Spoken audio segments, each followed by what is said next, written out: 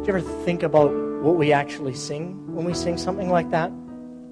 Sometimes, it's easy when we have the music on, you just kind of go on autopilot, the words are up on the screen, and you just think, oh, they're up there, so I should probably sing whatever it is. But a song like that actually is positioned as a prayer that asks and invites God to do what it is that we request of Him, and that is to take our lives and to actually use us. And so we've actually just been spending time praying and actually in worship. One of our values is holistic worship. And so I want to just invite you to just take a minute before we go into our teaching time and just go over that prayer that you just prayed again in your heart. And there may be an aspect of what we sang that God puts His finger on in some way and says, that phrase that you sang, that's what I'm going to receive. You've said you want to offer that to me this week and today. That's the part I'm going to key in on. So just spend a few minutes in quiet. Renee will keep playing and just ask, God, is there any part of that prayer that you want to highlight for me? Anything in my life that you really want to yet again invite me into that process of surrendering to you?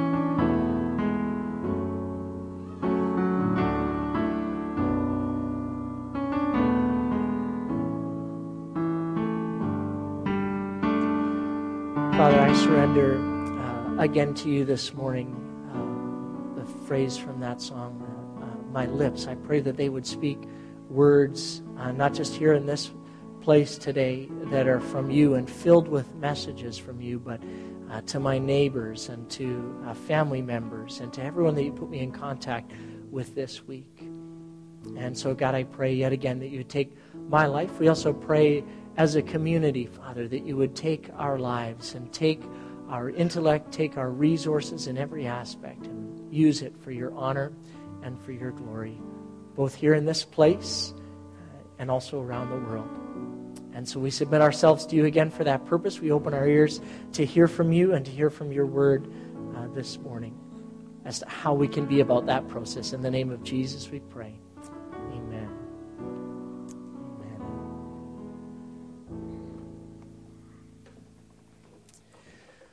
Well, thanks, Karen and Renee, for leading us in that time of reflection. And so when we get into that mode where we're asking or offering something to God, then the next question is, what is it that God might find in my life that He actually desires to use?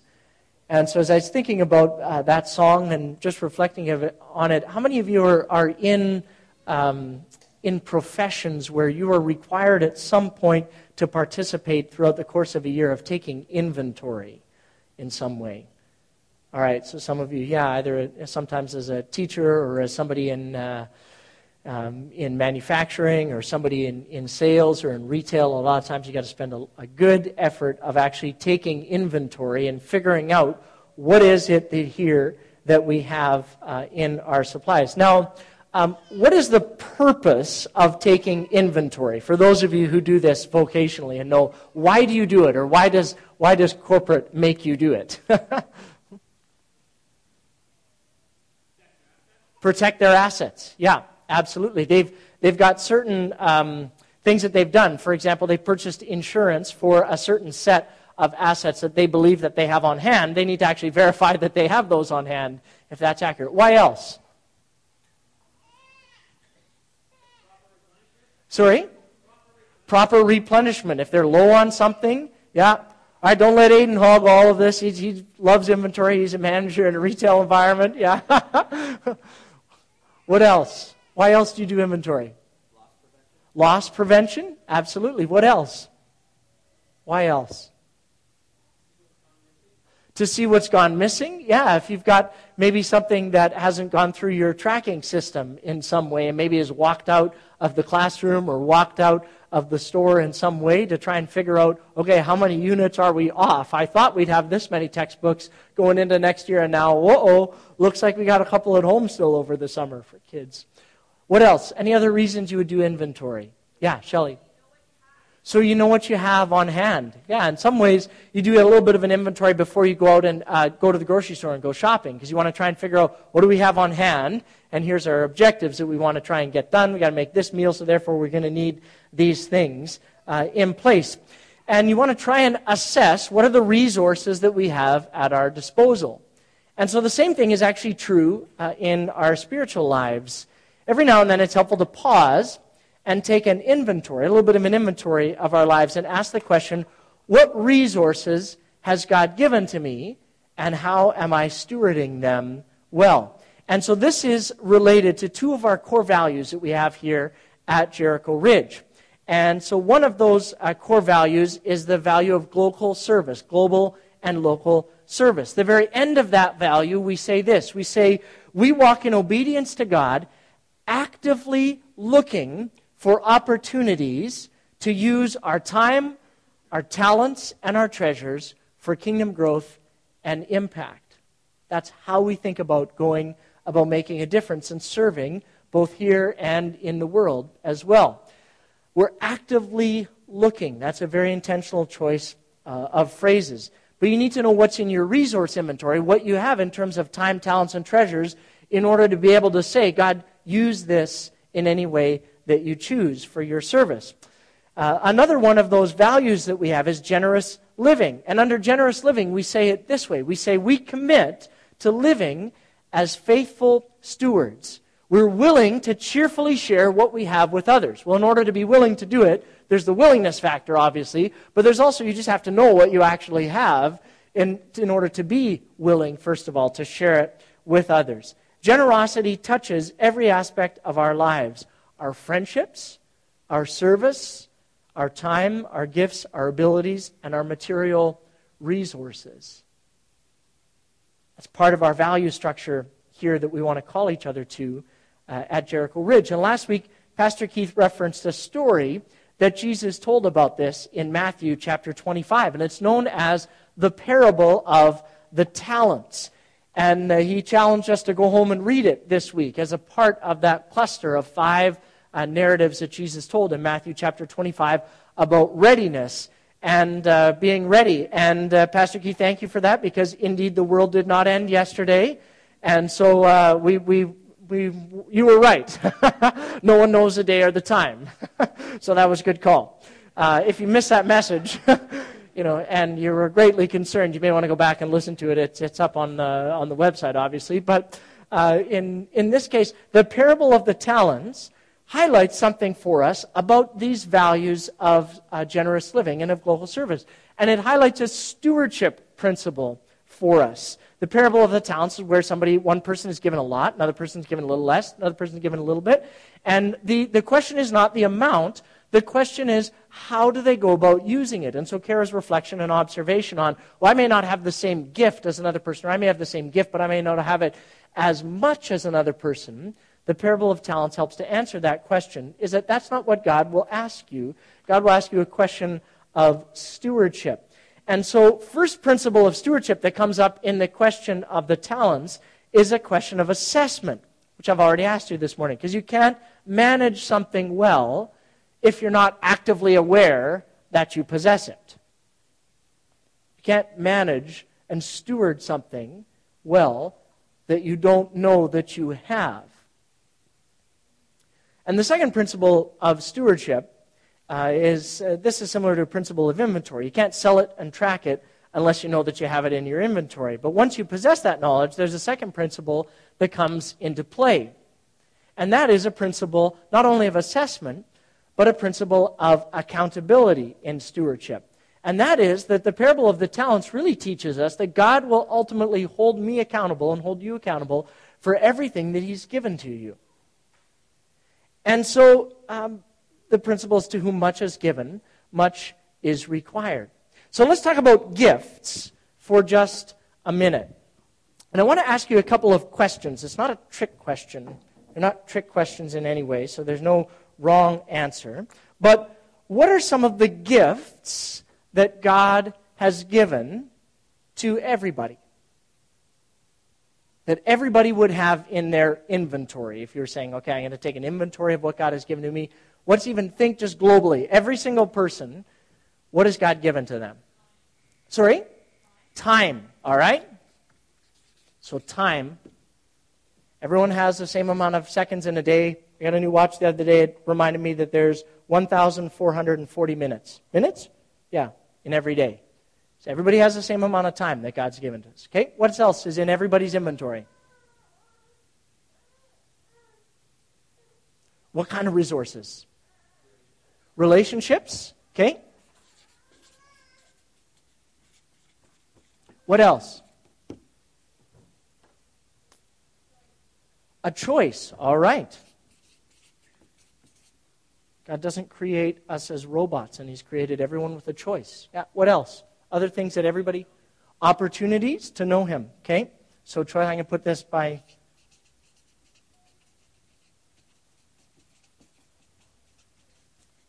Romans chapter 1 says God's created the universe so that people are without excuse. Nobody's going to get into a place where they can stand before God and say, well, I didn't have a chance. I didn't know anything about you.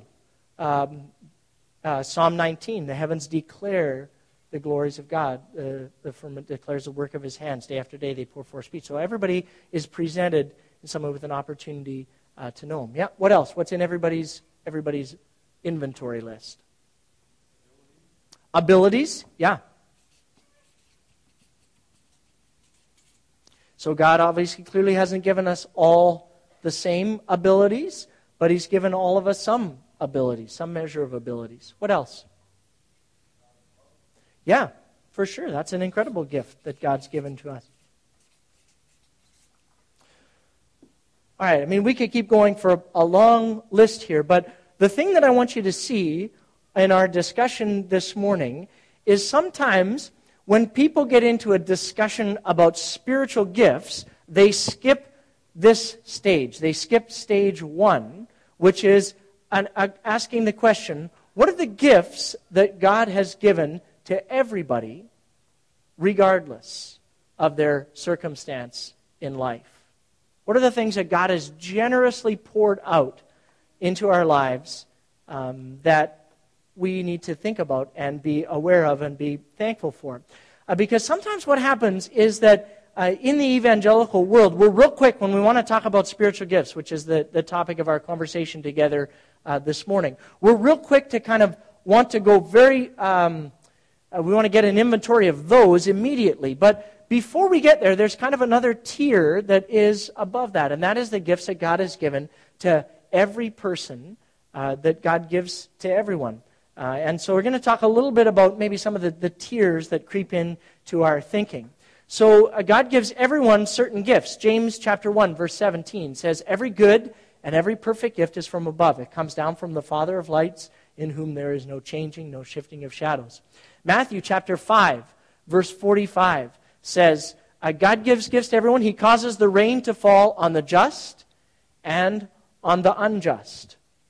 God just doesn't water the crops and give the rain to those who know Him or pursue any level of relationship with Him. That's one of His gifts to us. And so God gives everyone gifts.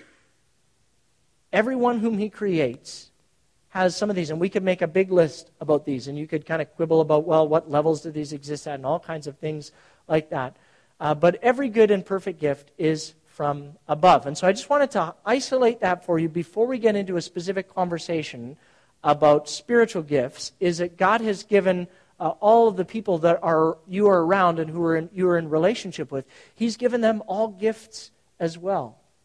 And so it's a bridge point of conversation for you to ask them to think about what are the things that you think that God has given you. God has given these gifts to people that don't believe in Him, that don't believe He exists. He's given these gifts to people who maybe believe that He exists, but who actively hate Him and choose to exclude Him from their life.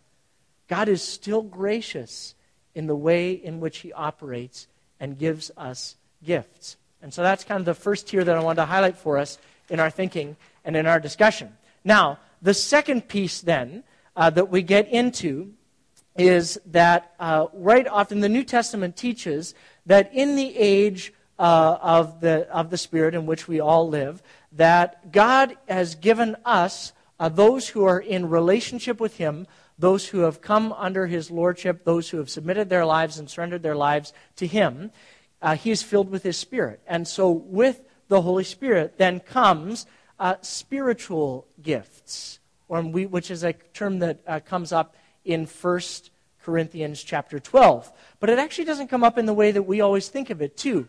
In 1 Corinthians chapter 12, verse 1, he's writing and answering a question that's asked of him, and the writer's name is Paul. And Paul says, now, dear brothers and sisters, regarding your questions about spirituals, is a literal translation, not about spiritual gifts. A lot, the NIV and other Bibles will hunker down on the language of spiritual gifts, but it just says, now about spirituals, the spiritual things that God has given to you. So he's not into a list yet at all. I don't want you to be ignorant in any way. But what's kind of happened, and track with me on the thinking here, and we can talk about this in a minute, is that somewhere, I think it happened about in the 1970s in the evangelical world, we fell into a resurgence on emphasis on systematizing these gifts. And so in the 70s, we kind of thought, oh man, we should talk a lot more about spiritual gifts. And so we said, well, where does the Bible specifically have spiritual gifts in the text, and then a list of spiritual gifts, so we could be clear about that. So that happens in 1 Corinthians 12, Romans chapter 12, happens in Ephesians 4, and in 1 Peter 4. And so step one was to kind of isolate those texts, read through them, pull out all the gifts in those texts, make a nice list there. And step two was then to create an assessment guide that would help people test towards choosing their gifts on that list. Now, nothing wrong with that idea, but I'll just share a little bit about, I don't know if you've ever taken those kinds of tests, but what usually happens in those kinds of tests is they'll ask questions like, do you like to have people in your home? Well, if you've read the text, you can, that 1 Corinthians 12, you see the hospitality is listed as a gift. So it's kind of not a mystery what that question, if you check yes on that question, they're almost all yes, no answers, or they're like, I strongly agree or I strongly disagree. And it feels a little bit, not so great to check I strongly disagree that I don't like having people in my home at all. So we kind of think I should probably check yes on that. So you get through that. There's another question that says, have you ever spoken in a language that you do not know? Like, I wonder what that question, could that be a hospitality question? No, probably not. All right, well, I'm going to check no on that one. So the outcome of the test is a little bit, they say, well, we want to help you discover your gifts, but the way that most of those tests is set up is that unless you know your gifts already, you're just going to get yes and no boxes. So you'll actually prescriptively tell yourself what gifts you think you already have. If you don't think you have any gifts, you'll always come out with a gift of helps. 80% of people that take these tests come out with a gift of helps as their top gift, and then hospitality as a leading second gift in there. And so these tests kind of, though they can be helpful in many ways, I don't mean to demean their influence at all, they kind of steer us towards particular boxes. And so the other thing that I always do is there's certain gifts that I see other people that they have those gifts, and I kind of want to also have those gifts. And so when I see a question like that, then I know that it's kind of weighting towards those gifts, and I think I'm going to score myself a little higher on that because I would like the test to tell me that I have those gifts. For example, I would do these gifts tests for years and years and years, and I admire people who are more organized than myself. So I would check that I was more organized than I was. So the test told me for years that I had the gift of administration. Those of you who know me know that really should not have been on my list at all. But for years, I went around telling people, my top 3 gifts, leadership, teaching, and administration. And I was kind of people like, oh, okay, whatever, leadership, fine, teaching, okay, I guess so. Administration? Really, Brad? Honestly. But I kind of wanted the gift, so I checked it off on the box, and so it kind of spit out that result to me, and I thought, yeah, no, that seems reasonable. I could accept that I have the gift of administration, because if I'm going to be administrative, it must be the Holy Spirit helping me because it's not going to be me and my natural abilities in any way, shape, or form. So you can see that there are some challenges built into maybe a traditional model around spiritual gifts. And so when we read the New Testament, and it teaches that God has given and empowered by His Spirit people with abilities that the Holy Spirit as the third person of the Trinity gives us, there's another challenge that comes up to this. And it's kind of linked a little bit to that discussion of the gifts that I really wanted to have. And that is that there's a subtlety that slips into our thinking on spiritual gifts. And it's subtle, but it's a little bit sinister. And it's either been through explicit teaching on spiritual gifts or explicit operational strategies that we've observed since the 1970s in the life of the evangelical movement, in particular in North America. And that is that we have developed a bit of a structure that says either overtly or covertly that some gifts are better than other gifts. Some spiritual gifts are greater than other spiritual gifts. And so we've elevated certain gifts above other gifts. These tend to be the more public gifts. They tend to be the more demonstrative gifts. And those ones get a lot of airtime, and other gifts get downplayed a little bit. Well, the reason we're actually talking about spiritual gifts, and we're going to come back to that in just a minute, is that we're in a series now in the spring, which will take us through the end of June, on the topic of ambition. And so if you go through and you study in the New Testament, where does this word come up again and again? There's certain aspects where it comes up where it's very negative, and it says things like selfish ambition, which we talked a few weeks ago about, and said there's things that you want to avoid, but there's actually quite a lot of injunctions in the New Testament that say we need to get more ambitious about this. We should eagerly desire these things. And so the topic of spiritual gifts is one of those things that we are encouraged to be more ambitious about and not less ambitious about. And then in 1 Corinthians chapter 12, which is one of the primary texts for us, 12, 13, and 14, on spiritual gifts and then the gifts that the Spirit gives, right at the very end of chapter 12, in verse 31, there's a little verse in there that explicitly uses this word and says, you should earnestly desire the greater gifts. And that's what the NIV says. And the question then for us needs to be, what does it mean, and is it legitimate to desire certain spiritual gifts or certain gifts over others? And so we want to try and ask that question and explore, and we want to be eager because the Scripture teaches us to be eager about spiritual gifts, but what does it mean specifically to eagerly desire the greater gifts? And so that's the question that we're going to wrestle with as we go into 1 Corinthians chapter 12. Let me share some of my own personal journey in this with you as we get started, and then we'll look at the text starting in verse 14.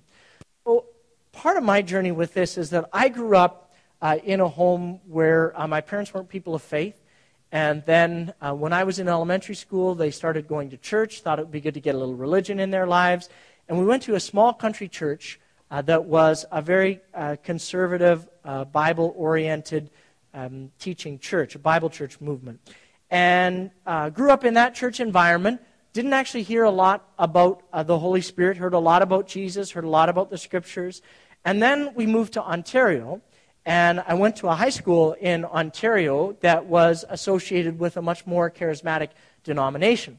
And so there were all kinds of people and all kinds of very live conversations there that were always happening. And so the people that at the high school that I was at were always talking about spiritual gifts. They were talking about things like sign gifts, which was not a familiar term to me at all. And I was never really quite sure what they were talking about, but I came to understand that this was associated with very, very public, very demonstrative gifts. It usually also meant in their language that that was somebody that was in leadership in some way in a very public setting. And so I started to ask some questions about that and thought, I hadn't heard about this when I was growing up. Where do you get that kind of information from about gifts? And I was pointed to 1 Corinthians 12, verse 31, and told, well, hey, Brad, you should be eager. You should earnestly desire greater gifts, the greater gifts in your life. And I was told that if I didn't have them, it was either likely an issue of my faith, that I didn't have enough faith to believe God for greater gifts, or it may have been that God hadn't placed me in a position of leadership where I needed any of those greater gifts. And so either God didn't want to give them to me because I didn't love Jesus enough, or God didn't want to give them to me because he didn't need me enough to actually need the spiritual gifts that he was going to then use for those in leadership. So I should just be, the message usually was, if you were eagerly desiring the greater gifts and they weren't coming, you should just be content with the gifts that you had, because you probably weren't cut out for leadership material. So I kind of thought, all right, well, I don't really know, but it seems that Scripture says eagerly desire the greater gifts. So, but something about it didn't quite sit right with me. I knew I wasn't a cessationalist. I didn't believe that the gifts weren't for today. But something bothered me about this third tier kind of thinking, that there's a certain category of gifts that were reserved for super spiritual people, and that I should eagerly desire them in some way, because those were like upper level gifts, and then there was kind of other gifts that were kind of behind the scenes type gifts, like gifts of helps. Everybody can have the gift of helps, but if it's going to be like a gift of prophecy, that's a different category of gift altogether. And I couldn't put my finger on why this bothered me for a long time until I went to college and I learned some principles of biblical interpretation that helped me to understand 1 Corinthians 12:31 in a bit of a different light. And so I want to probe into that a little bit this morning. But part of the challenge is when people would talk to me about desiring the greater gifts, they would just quote 1 Corinthians 12:31 and would just kind of put it out there, and they wouldn't read anything else in the text. And so as a principle of biblical interpretation, that's not a great way to go about understanding what it is that God's trying to communicate to us in the text of the Scriptures, which are authoritative for our life and practice. You want to try and get a sense of the context of it. So I'm going to back up to verse 14 and read a little bit of the context, which will help us understand verse 31. And the image that pervades this discussion is the image of a body, the image of a physical body. And I'm going to read from the New Living Translation. When I get to verse 27, the text will come up on the screen for you. Just a reminder, bring your Bibles to church while I'm on sabbatical. It'll fool the guest speakers into believing that you're paying attention to what they're saying. So do them a favor while I'm away.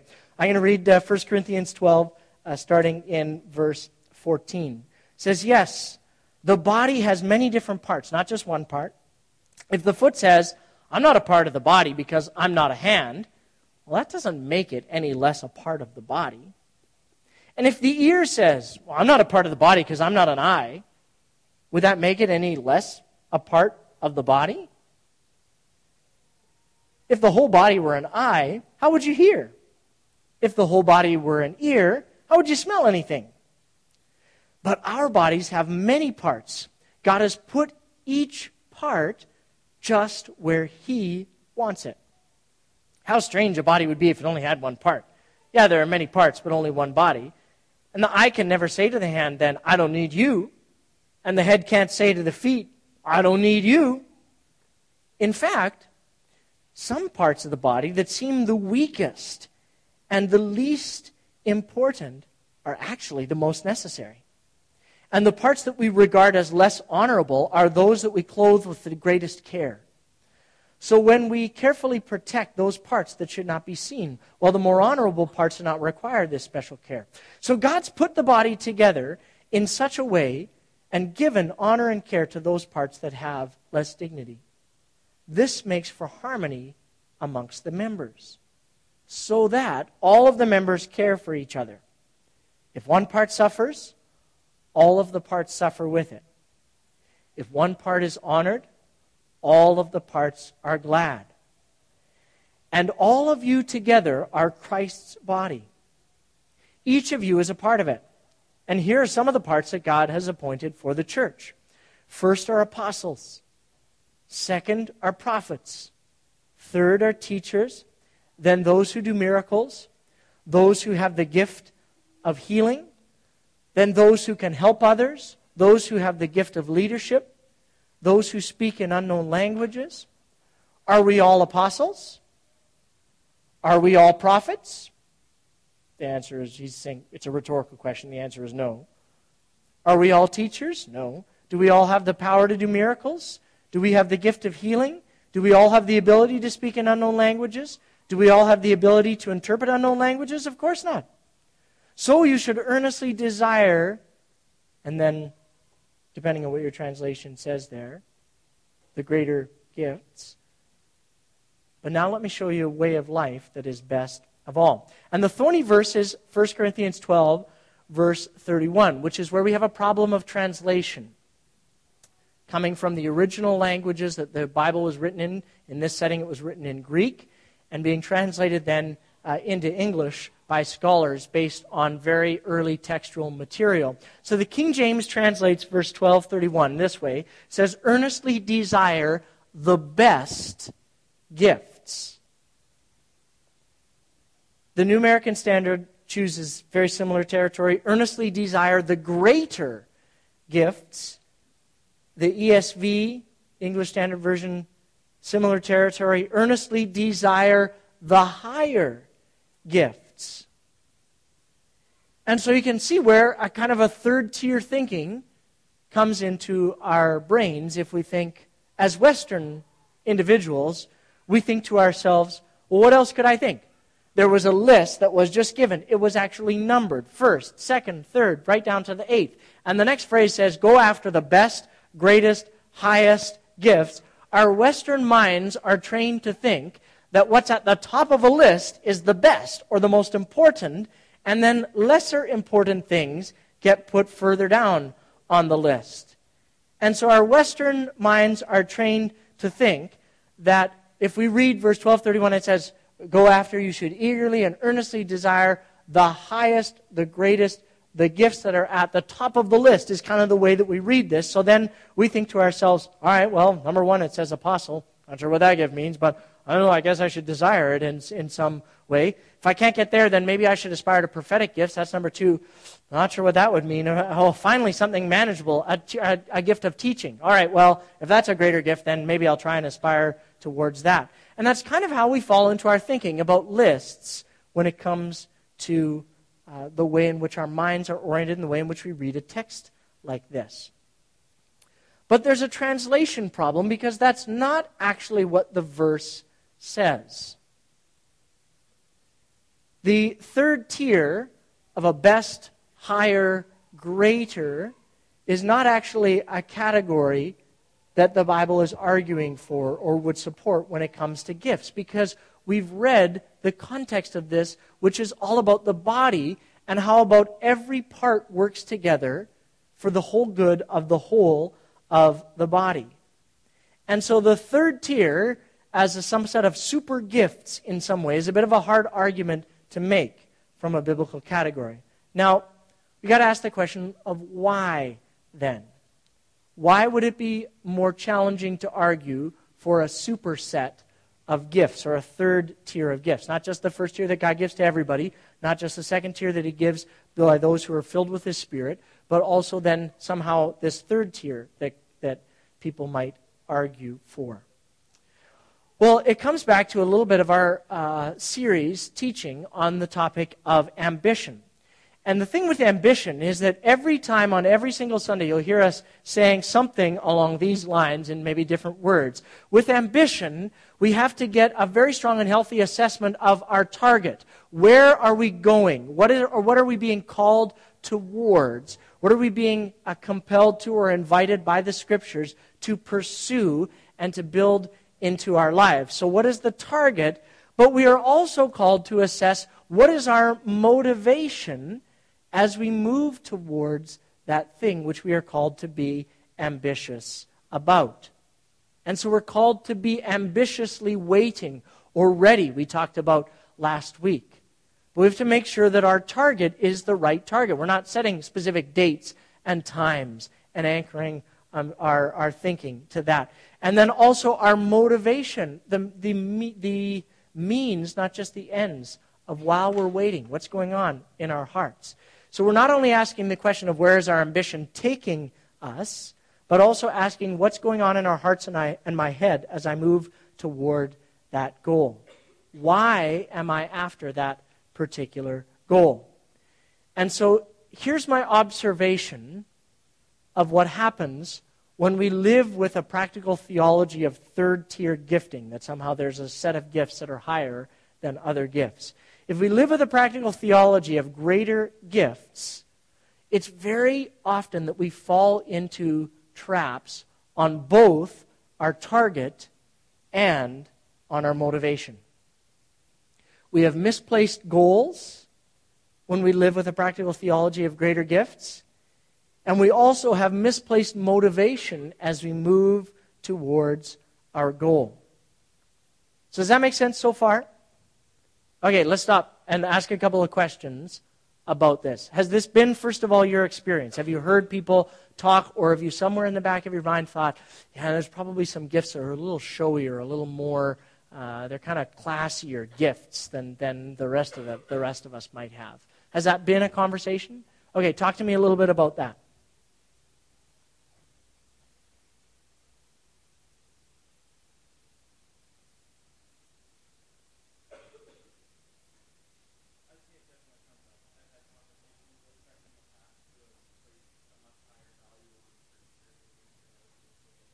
Right. Yeah. Now, were they, not to put any friends on the spot, did they also happen to coincide with gifts that they themselves had? Because that's another trap we can fall into, of looking at everything through our lens and saying, well, if my gift is hospitality, why do the rest of you bums not care about people like I care about? Because, like I've got hospitality gifts, and the rest of you need to up your hospitality game, right? So we kind of look at things that would that also square with that experience, or?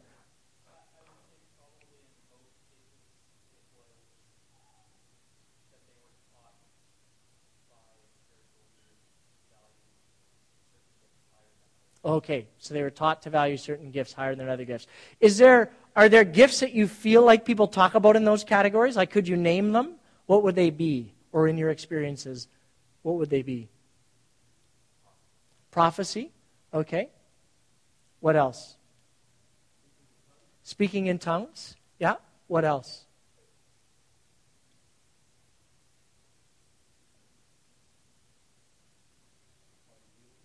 Gift of healing?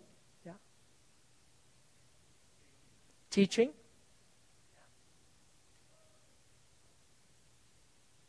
Now, it's interesting to me, the ones that we've mentioned here, there's actually been a movement or a development in the Christian world over the last number of decades that all of those gifts that were mentioned actually begin to get associated with like a job in the Christian world in some ways. We have people that actually have it be their full-time role to go around.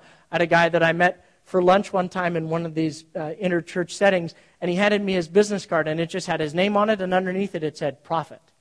And I said, what does that mean? And he's like, well, that's what I do. I said, okay, but I still don't know what that means. Well, that's just what I do. Like, it was confusing to him that I didn't quite understand. So somehow, some of these have actually gotten fused with roles in the Christian movement in our mind. So someone is, for example, in now today's culture, a teaching pastor, or people that make their living going around in a healing ministry, and that begins to define their whole of their ministry, right? So yeah, we can see how this kind of thinking can creep in to the way in which we go about operating. So my observation on this is that there's a couple of primary problems that we get ourselves into if we live with a theology of third-tier gifting. And so the first problem that we run into is that it's the wrong target. We set up the wrong goal for ourselves for aspirations. And we see the lists that come of spiritual gifts as a hierarchy or as positional offices in the life of the global Christian community.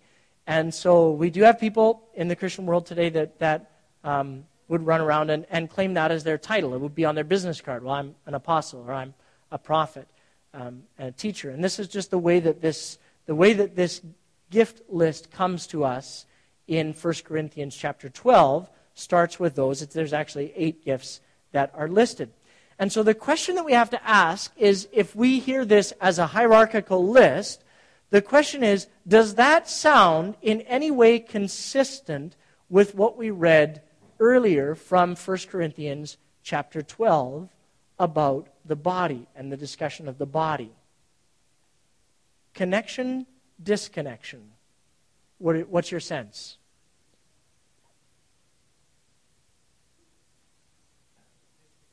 Disconnection in what way? Talk a little more about that, Scott.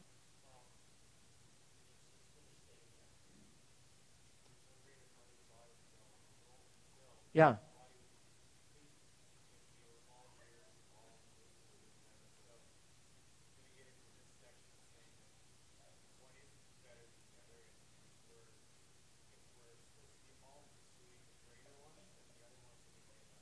Right. Yeah.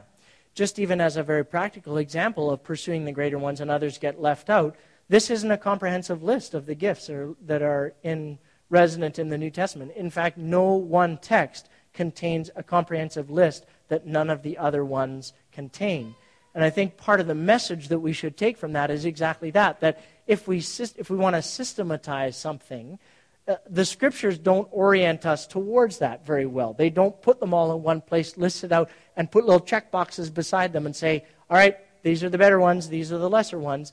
They actually intentionally leave some of the gifts out of every list to send us a message that we too shouldn't be thinking about ourselves in some pursuit of these glorified gifts in that way. So there's a fundamental level of inconsistency that comes with the rest of 1 Corinthians chapter 12, that image of a body and many parts, and that the hidden parts are just as important as the public parts, is kind of works against this kind of third-tier thinking. So that's the wrong target to set for ourselves. If I'm going to go after these greater gifts, 1 and 2 on the list. The second thing that happens is, and subtle, is the wrong motives creep in. And that it actually then becomes not about the gift or about the recipient, that in the discussion of the gifts, whenever they're listed in the New Testament, the emphasis is on the giver, on God who gives good gifts to us, and on the community in which the gifts are resident. And so the text, the New Living Translation, actually does a wonderful job of translating 1 Corinthians 12, verse 31, and it translates it in this way: eagerly desire the most helpful gifts. Those gifts which are well suited to the needs in which you find yourselves, and the gifts that are given to the particular community for the particular time in which you find yourself, that would be of help to the whole of the body. And so when we begin to get it into our heads that some gifts are more exciting than others, we begin to subtly or not so subtly let our ego drive the conversation as opposed to letting the Spirit of God do so. All of the gifts say the Spirit gives the gifts to whomever He chooses. It's not up to us to go and chase after these ones. And we get ambitious then for the public nature of the gifts. We want it so badly, we overlook the good gifts that God has already given to us. And so here's where I think the translation work in the New Living is helpful. Desire the most helpful gifts. Because remember, the purpose of the gifts is not about you or about me. It's about the giver, God, who gives good gifts, like we sang in that song, Father of Lights, who to His body, the church, and His redemptive mission in the world. 1 Corinthians 12:7, a spiritual gift is given to each of us so that we can help each other, not so that we can look good. But the confusion around all of this leads to another byproduct. And some of us then, we think, well, I'm not going to get those really nice gifts, so I'll just give up. And we ignore the conversation altogether. And we say things like, oh, I took one of those stupid tests. You know, I have the gift of helps. Whoopee, I'll stack a few chairs here and then so we can get to the Canucks game faster. The grace of God has been poured out in your life, friend, in more significant ways than that. As valuable as a job as that is in the mission and purpose of seeing our Sunday morning agenda accomplished. But because of this confusion, sometimes you just throw up our hands and we say, forget about it. You know, been there, done that. I rode that evangelical roller coaster ride in the 70s, took whatever it was, Wagner Houtz, Shape or Network or whatever. Yawn, snooze, not particularly relevant. Don't know my gifts, but I would say that the problem for us as a faith community does not reside in the fact that we are overeducated about our spiritual gifts and the gifts that God has given to us. It's probably that we're under-aware of what it is, that many of us don't know our gifts and we don't understand the implications. And it might be because of the third challenge that we get into. When we put that out there as those super gifts, we kind of end up resulting in weak ambition. And we end up just saying, forget it. I'm just going to give up on this whole spiritual gifts thing. But the problem is that the parable of the talents teaches us that we're going to be held to account. And everywhere in the New Testament, when it talks about spiritual gifts, it encourages us and motivates us towards it. It says in chapter 12, verse 31, eagerly desire the gifts. In chapter 14, verse 1, desire these abilities that the Spirit gives to you. Chapter 14, verse 39, be eager to prophesy. Don't forbid the speaking in tongues. And so some of the strongest language of ambition in the New Testament is reserved for the discovery and development and deployment of your gifts that God has given to you, because it's a stewardship issue. And some of us have an incredible inventory in our storehouse, and we're not moving it. It's sitting stagnant because of weak ambition. And so we have a response to that. We've established that 1 Corinthians 12:31 doesn't say what we may have thought it said, but instead it calls you and I to be desiring and understanding and get ambitious about gifts that are helpful. And what are the implications of that then? Well, the first one is maybe for those of you who are here, and you may not acknowledge and may not know God as the forgiver and ruler and leader of your life. The first thing that you may need to actually do is kind of go back to our list of gifts that God gave to everyone and actually say, you know what? I acknowledge that God is the giver of these gifts to me. God is the one who has given me time, relationships. He's given me this day as a gift. And so if you're in that category, my question for you is, what would happen in your life if you actually surrendered your life to God and allowed His Spirit to use the gifts that He has given you in a fresh way? The next piece of reflection and response might be for those of you who say, you know what, I'm kind of new to this whole discussion of spiritual gifts. And I've read a little bit of reading about it, but I'm not 100% sure where I would go with it. I don't know if I know my gift as well as I maybe should know. I was going to do an exercise, but we don't have time, to turn to the person next to you and say to them your postal code. Most all of us know our postal codes. I tend to forget mine sometimes, but if you know your postal code. And then the next part of that exercise that you want to do maybe on the ride home is to ask that same person, list your top 3 spiritual gifts as you understand them, the top 3 gifts that God has given to you as an individual. My suspicion is a ton of you could probably list your postal code like that and couldn't come up with maybe 1 or 2 gifts that God has put resident in your life.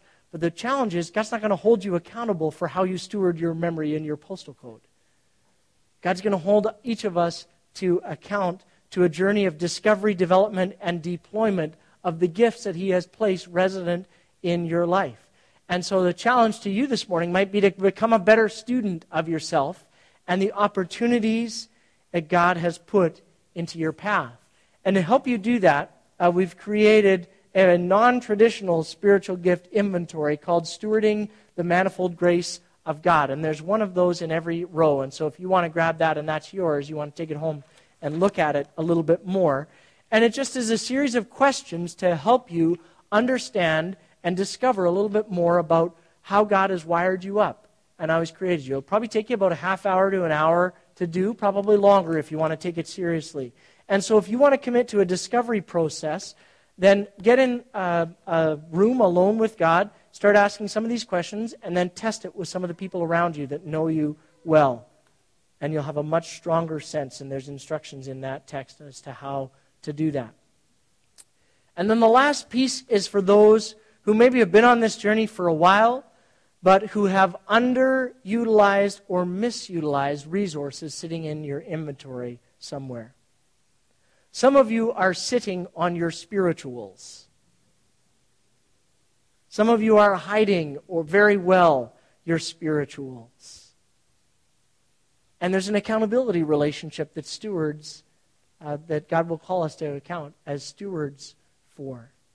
And so the question there that I'd like to ask us is, what would it look like if everyone that was a part of our faith community here knew your gifts, knew the things that God had entrusted you with, and leveraged them for maximum impact for the mission of God and under the power of the Holy Spirit in the world? Each of you has been given a unique gift and a unique talent. Maybe more than one. Do you know what those are? And do you know what your plan is to steward them well?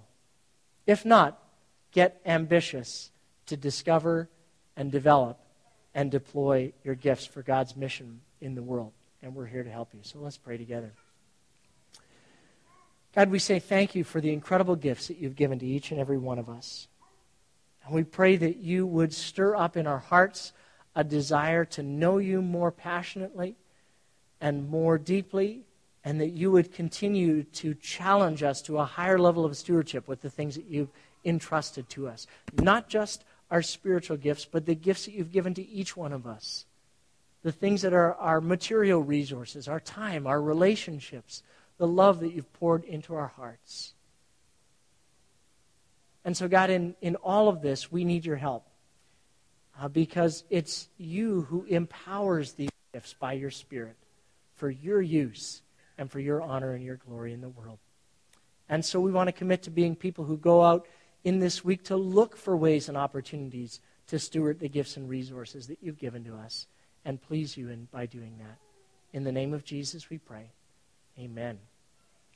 Amen. Well, friends, if you are able to stick around for a few minutes, it would greatly assist our facility team in their desire to watch the Canucks game.